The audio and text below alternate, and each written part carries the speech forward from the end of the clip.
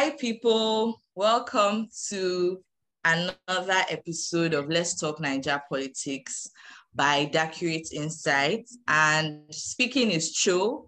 With me, I have Kore. And honestly, if you haven't listened to the last episode, please try to listen and more importantly, share with others.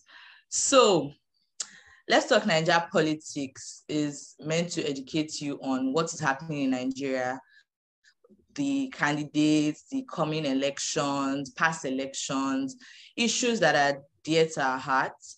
And we bring passionate Nigerians who are willing to share their nuggets with us on Nigerian politics.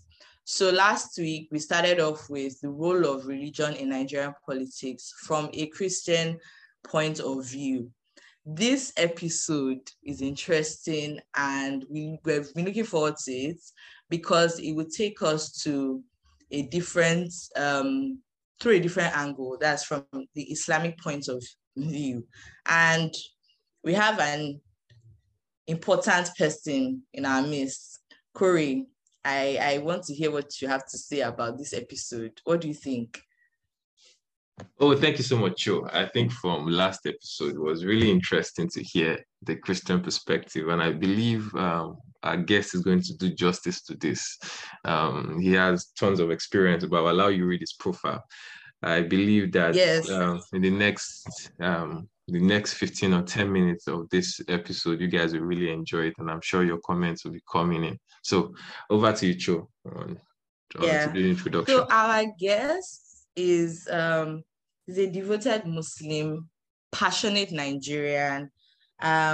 He's a co-founder and creative director of one of the leading creative agencies in Nigeria, The Hook. If you don't know The Hook, I mean, are you even living on this planet? But that's by the way. He's a professional in creativity and he's also an advertising professional. He has tons of experience. He has won so many awards, like I cannot even list them here. But more importantly, why we need to listen to him is that one of the changes that happened in Nigeria, and I'm speaking about the change that happened in Kwara State, was led by Toheeb and his team. Yes, his name is Toheeb Dele-Balogun, and he's one of the brains behind the revolutionary Oto Ge campaign. I personally remember the campaign because the preceding, would I say, government had been there for quite a while. Of course, we'll give him the opportunity to speak more on that, but you should read up on the Oto Ge campaign to understand more about how Toheeb and his team thinks. So we're happy to have you today, Toheeb Dele-Balogun. Woo, drum roll. Thank you very much, Joe. That was a spectacular introduction. Thank you very much. I'm happy to be here. Thank you, Kore, Cho. I really love what you guys are doing. Like I said, this is fantastic. This is the definition of not being on the sideline, but getting in the ring and doing. Like you said, politics is not just about vying for a position and all of that. No, it's about how can you progress, people's lives. That's what it's about. However you can do it, it's political because it's affecting lives. I really, really appreciate that. People like you guys have bringing heads together to sort of get this done. Beyond this interview, I'm really, really, really ready to do anything else to support this. Yes. Woo! We'll hold on to that. We heard it, though. The world has heard it. Okay, so religion and politics in Nigeria, they are like a couple, if I can put it that way. And over the years, we've heard and we've seen how this has affected our lives as Nigerians. But I want to hear from you. What do you think the role of religion is in Nigerian politics? Well, I think religion has been here since like forever. Islam, Christianity, traditional religion, and all of that has been around since like forever. So what that means is religion is politics, politics is religion, right? You cannot, dissociate, one from the other, right? If we look at how, if you bring it to Nigerian context, right? What we do have in Nigeria is you have two, predominant religions. We have Christianity and Islam, and these two religions have played a huge role in how we perceive the options before us, right? They're playing a huge role in how we perceive the options before us and how we choose the candidates that are presented to us, right? And this sometimes can come from a selfish perspective, and it can come from a selfless perspective. But one of the things that I've seen, that the rules and religion have done is that it has prevented us from assessing, candidates in an objective way, right? If you want to take a plane now, for example, you will not ask, for the pilot religion. You just want to see the pilot is capable. The same thing you want to see a doctor. You don't care if his name is Mohammed. In fact, if you see a doctor and they tell you this one is Patricia and the other one's name is Aisha, and the Aisha one, for example, is more qualified than the Patricia, you want to go for the Aisha, right? Even if you're a Christian, the same thing as a Muslim. You don't want to give Patricia. You don't want to give Aisha when Patricia is the more qualified one. But what it's saying is that once we get to the political space, especially when it gets to picking candidates, we get to forget this commonsensical, yardstick, and that is, I guess, is responsible for the lack of progress that we've seen in the polity. Okay, so to be honest, Nigerians, we can pray from today to whenever, but when it comes to taking action, that's action in terms of politics, we are a bit hesitant. So do you think that the Constitution itself, for example, accommodates us being objective in selecting our leaders, that's taking out the religious aspect of things? Yes, I think the Constitution, is just a made of a group of words, right? What we are going to do with it, is all up to us, right? So the Constitution, as far as I can tell, has made it possible for individuals to participate in an objective way, in the politics, right? So I think the Constitution has done, of course, it's not a perfect, body of work, but it's a work in progress. But I think at least it's democratic in the list. What that means is that as an individual, you can start out right now, and say you want to contest for a position. I think not long ago, the Not Too Young to Run a bill was passed, and the age was reduced to allow more younger people to get into politics. So you have the Constitution is every time being amended to sort of make allowance for people to participate, better in politics. The last primary, for example, I think APC, tried to reduce the cost of getting their form for women and for people below a certain age. And I'm not sure if that's correct, but I think they try to do something to encourage people to participate in politics. The idea of talking and of praying and not doing it's something that, one of the insights that we got when we were working on the Kwara State Oto Ge campaign. I'm a Muslim myself, and I understand that the concept of Kadara. Kadara is a beautiful concept. It means destiny. And I think it can be found in a lot of religion, actually. But if you're not careful, sometimes the religion is not what is at fault here. It is the interpretation of the religion. I mean, I believe that wholeheartedly. I believe that no religion preaches against hate, but interpretation of the religion can make people hate the other religion, other members of the religion. I do not believe any religion in and of itself, it can make you hate the other person. But you as an individual can decide to go for an interpretation that will make you, behave in a negative way towards the other person. So I think for religion is there.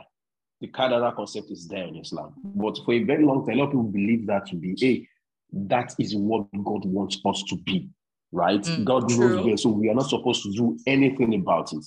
Nobody said you're not supposed to do anything about it. That's not true. In fact, there's a verse in the Quran that says that Allah will not change the position of the people until they change what is in their heart. What that means is that you have actually been empowered to seek better. That's what it means. You have been empowered to seek better, right? And also the concept of Kadara means nobody knows it. It's called Goib in Arabic, Goib, on the unseen.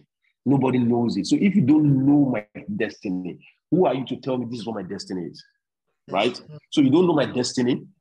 So that means that whatever I think my destiny is what it is. Yeah. Because it can be anything really, right? So our understanding of that and how we're able to play on that in the Kwara State election really helped us a lot. We encourage people that they actually have what it takes, to change their destiny. Just like, I quoted now from the Quran, right? They have what it takes for them to change their destiny, and they took that upon themselves and they did change their destiny, right? So religion is not, praying is a passive action, right? Because all you have to do is get on your knees, or as Muslims we do, prostrate, and that's it. Yeah. It's passive. But active actions like registering to vote, queuing, staying on the line, campaigning, those are active actions. So the excuse of praying as against doing is because praying seems easier and passive than the more active actions. Yeah. So it is not the religion that is to blame, that's to be blamed. It is actually the individuals who have refused, deliberately, and giving themselves excuses not to actively participate in politics. Look at what you guys are doing. You could have been, somewhere now, dancing, or it's a weekend, but you guys have taken your time out to organize this session so that we can have a progressive conversation on politics. That is an active action. You reached out to me, we spoke, we exchanged mails, we had this session. You guys cut out of your weekend time to have this happen. These things are active, right? You could have just substituted that. Imagine you substituted that with just 2 minutes of prayers. God, please make Nigeria good. Do nothing. Yeah. So, okay. So now you mentioned that, and which is true. The major, two major religions in Nigeria, we have Islam and Christianity. And we find that a lot of people look up to their religious leaders. Like, in fact, in some cases, some people cannot even take any action or make any decision without consulting with their religious leaders first. And we also understand that in some cases, the religious leader is also the political leader. I mean, correct me if I'm wrong. So I just want to speak to that from an Islamic point of view. How then do you think religious leaders should be our political leaders, or they should just focus on maybe guiding us from a spiritual point of view, or should they be involved in politics? Perhaps since they understand certain things better, they might help us and guide us on the right path. What do you think? Well, that's a nice question. I think for religious leaders should try as much as possible to stay out of politics. It's not a good thing for them, because the moment you take a side, that doesn't mean they can't vote. They can vote, but they should be able to understand the difference between them as an individual and being a religious leader. As an individual, I think they have a right to vote, and I think that is guaranteed in the Constitution. But because you're a religious leader, that is different from being the individual. As a religious leader, you are not supposed to take a side, because I believe all religious leaders are supposed to be father for all. So, for example, let's say in Christianity, you have so many denominations, right? The same thing in Islam, you have so many denominations. So even if you are, say, for example, the head of Redeem, for some reason, you are still a father of, say, Christians, and by extension, a father of all Nigerians, right? The same thing with Islam, right? You're supposed to be that figure for all. So the moment you've taken a side, it's like you've decided to stick to one of your child. What you are doing is that you have encouraged corruption. Because what will start happening is that you will start bending the books and the laws and the prophecies and everything to fit that narrative. That's what you start doing immediately. You will be encouraged to also bring up sentiment against the other person that is not your choice, right? And these things are not good. This is why being a religious leader and being vocally for a candidate is dangerous. And from my perspective, is corruption. Also, it also speaks to the active and the passive, mindset. If you're passive, all you just want is somebody that will just, direct you, like, guy, go here, go there, vote for this, vote that. That way, you don't have to activate your thinking. But if you are an active person, even if he says, go here, go there, right? You wouldn't want to do that. because you would have gone on your own to do your own research, make up your mind, on a candidate. There's no Tinubu, Obi, or Atiku in any constitution or in any religious books. Sorry about this.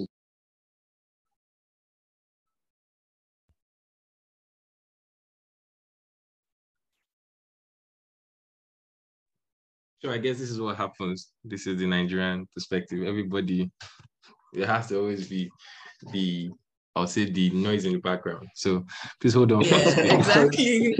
Sorry about that. Sorry about that. Yeah. My daughter walked in. Sorry about that.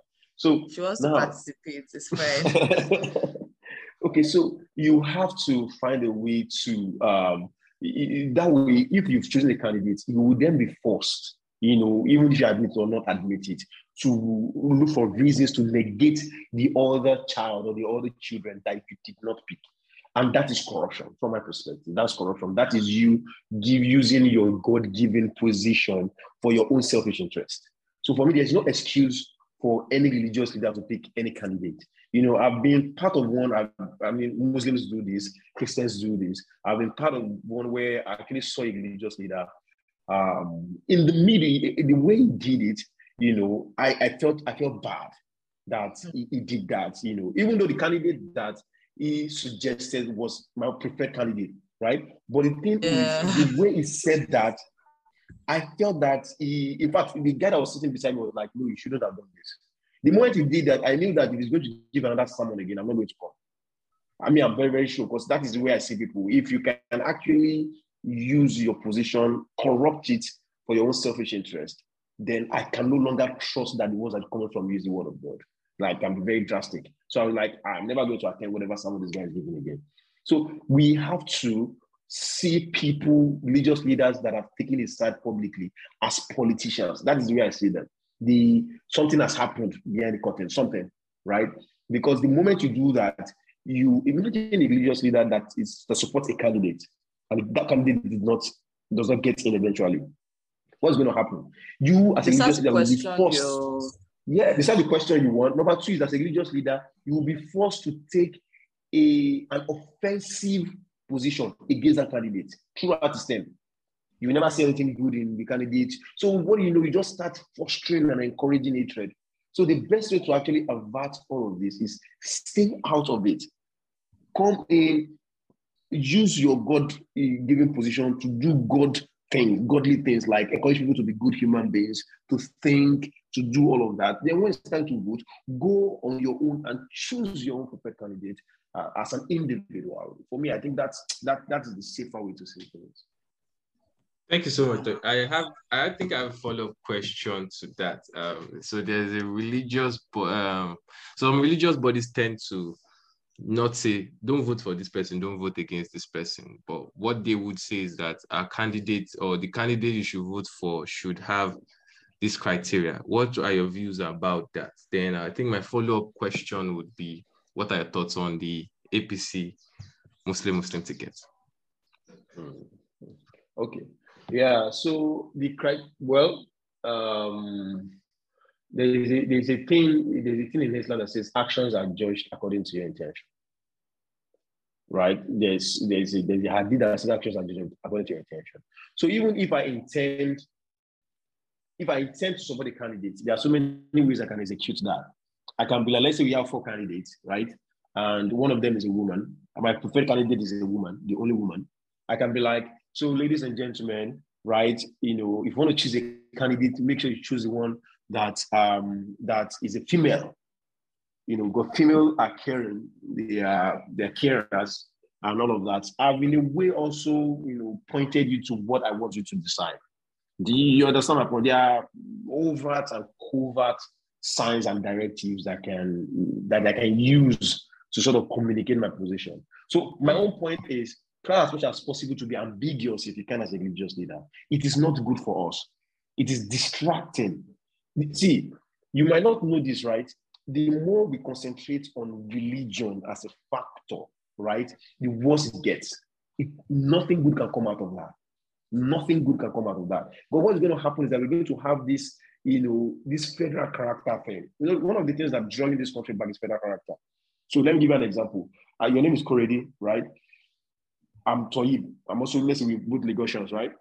If we are the best two people in agric, right, and you're also very, very good with aviation, for example, one of us will be selected because of federal character. They have to go to another state to pick somebody that's probably not as good as you and I. And that person is going to have to head aviation or something. They call it federal character, right? Now, federal character, I think it's almost enshrined in the Constitution. I'm not sure. I think it is. You have to pick from 36 states. What does that happen is that you are never allowed to pick the best heads to help you govern. So when people tell you things like you need a leader to elect to turn this country around, it's a lie. There are so many things that will work against you because you have to actually always work with people that are not good enough just because their position has been guaranteed in the Constitution. There's a reason for that. The reason why that was done is to give people a sense of belonging. That's the reason, right? So that is enough evil from my perspective. That is enough corruption, right? So us now bringing religion into it again, it's just going to complicate it. Because what that means is ultimately, let me tell you what's going to happen, right? What's going to happen ultimately is that in states where you have a lot of, let's say for example, an Eastern, Southeastern states. I know many people have ever come across Igbo Muslims, right? There are actually a lot of them. There are actually a lot of them. Chuchuku Ismail. The name only sounds funny every time I see it as well. You will see Abdul Latif Ngozi, like, you guys are kidding me. So they always, but they are underrepresented. So what you always have is that nobody ever gives them the opportunity or any representation. If you go to Sokoto or some, upper north, you're also going to see this thing. You're going to see, you guys have also heard of Fulani Christians, right? Yes. They're also grossly underrepresented. So what that means is that no matter how brilliant you are as an Igbo Muslim or a Fulani Christian, you might never be given a position to actually contribute your quota just because of your religion. So at all times, right, and I know it's tempting, we must try as much as possible to make sure that we dissociate religion from politics. We must, because it's never going to end well. It is never going to end well. Because the moment you think you can get away with it, and you do get away with it, with maybe because you are the Christian majority, you are the Muslim majority, what's going to happen is you're going to have this sentiment against, you're going to have the sentiment, the minority will have the sentiment against the majority because they've been slighted. Yes. Because they were choosing primarily because of their religion. Primarily because of their religion. But if they were choosing because of their competence, but both of them now fall to be, maybe tend to be in the same religion, it is you, and you can see that from the way they acted and all of that, that your life has improved. There won't be any big deal, with that. Yeah. So this follow-up question about the APC Muslim ticket, and it's also the same problem, right? What you actually have right here is, it is a political party that I think is trying to take advantage of the political situation. So let me, from a layman's perspective, right? You're going to have 3 major candidates for the first time in this election. Oh, no. I mean, we only have 3 major candidates. Buhari has always been a factor also in the previous elections that I didn't win. So you have 3 major candidates, right? You have the Peter Obi camp, you have the Atiku camp, you have the Tinubu camp. Yes. Now, the most important thing for a politician is to get in first. Trust me. The most important thing for a politician is, how do we win, right? So in doing that, they were going to make a lot of calculations, right? One of the calculations is, where can our votes come from? APC, from their perspective, can be, we are never really doing well in the southern part. Right, they've lost, let's say Southwest, for example, they've lost, Oyo, they've lost Osun. I think they have just 3 or 4. They might likely even lose Ogun, right? If you go to the whole of South, I think there's there's an APC state.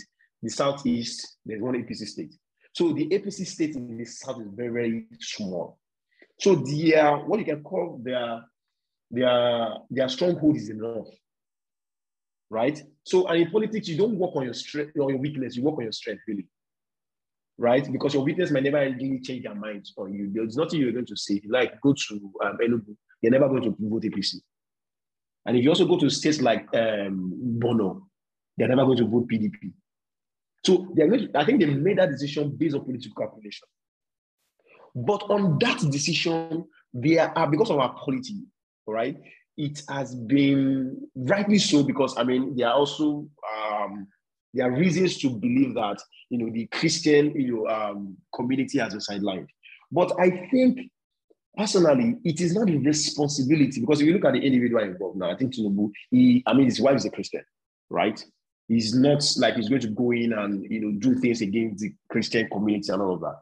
I think they made a decision based on political consideration and calculation, and I think it is now their responsibility to prove to Nigerians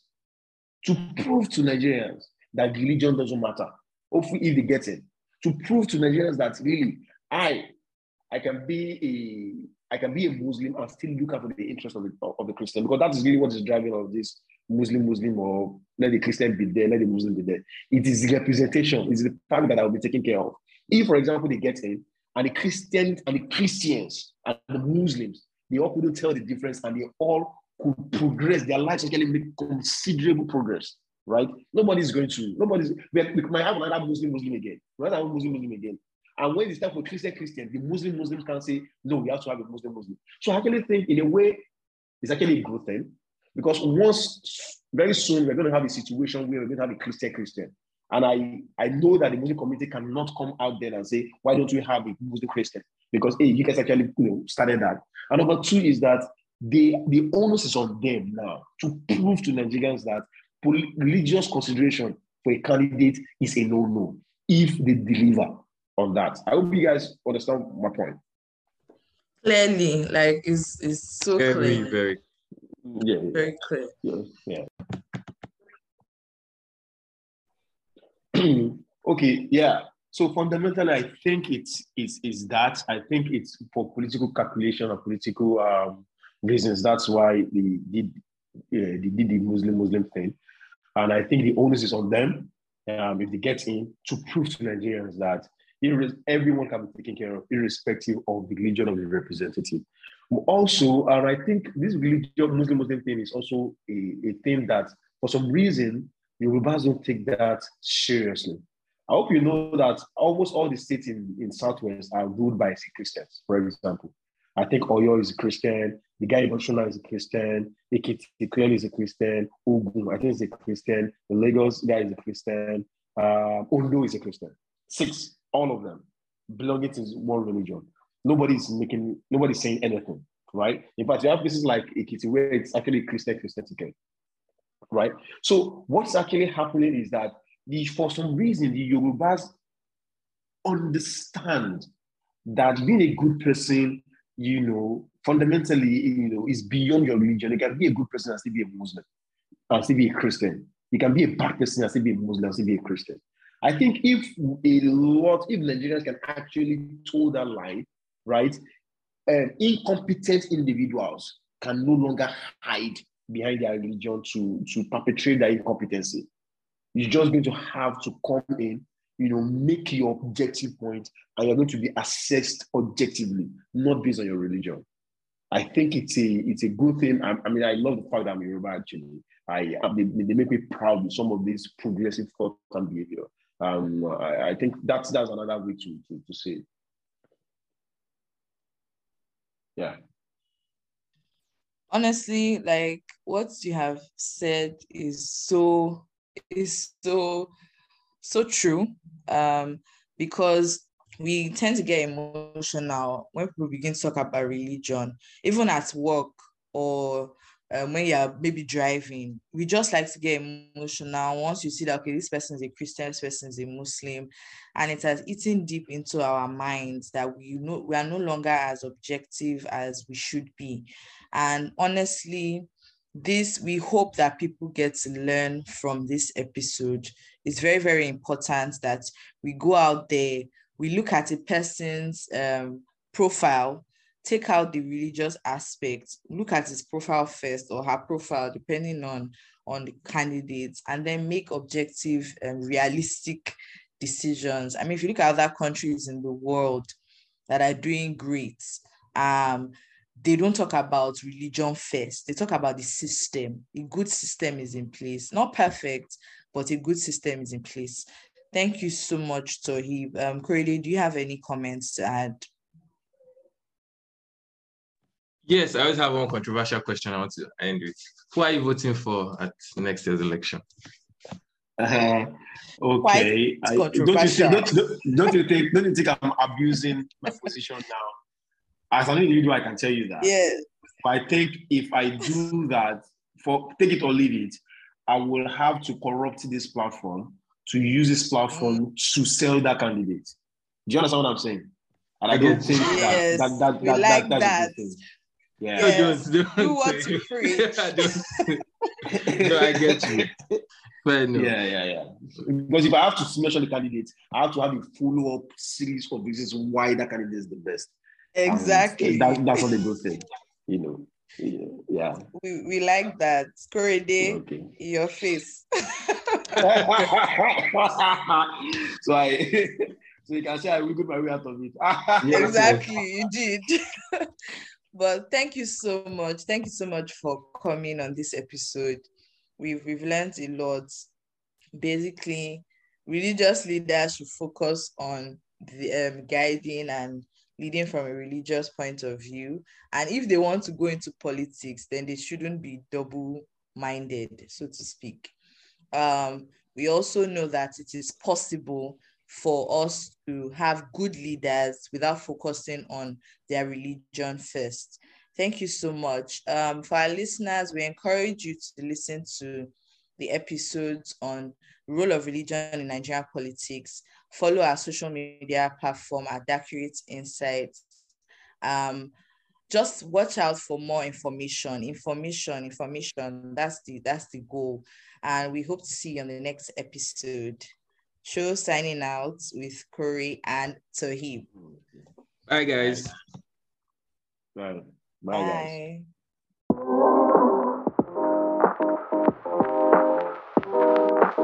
Bye.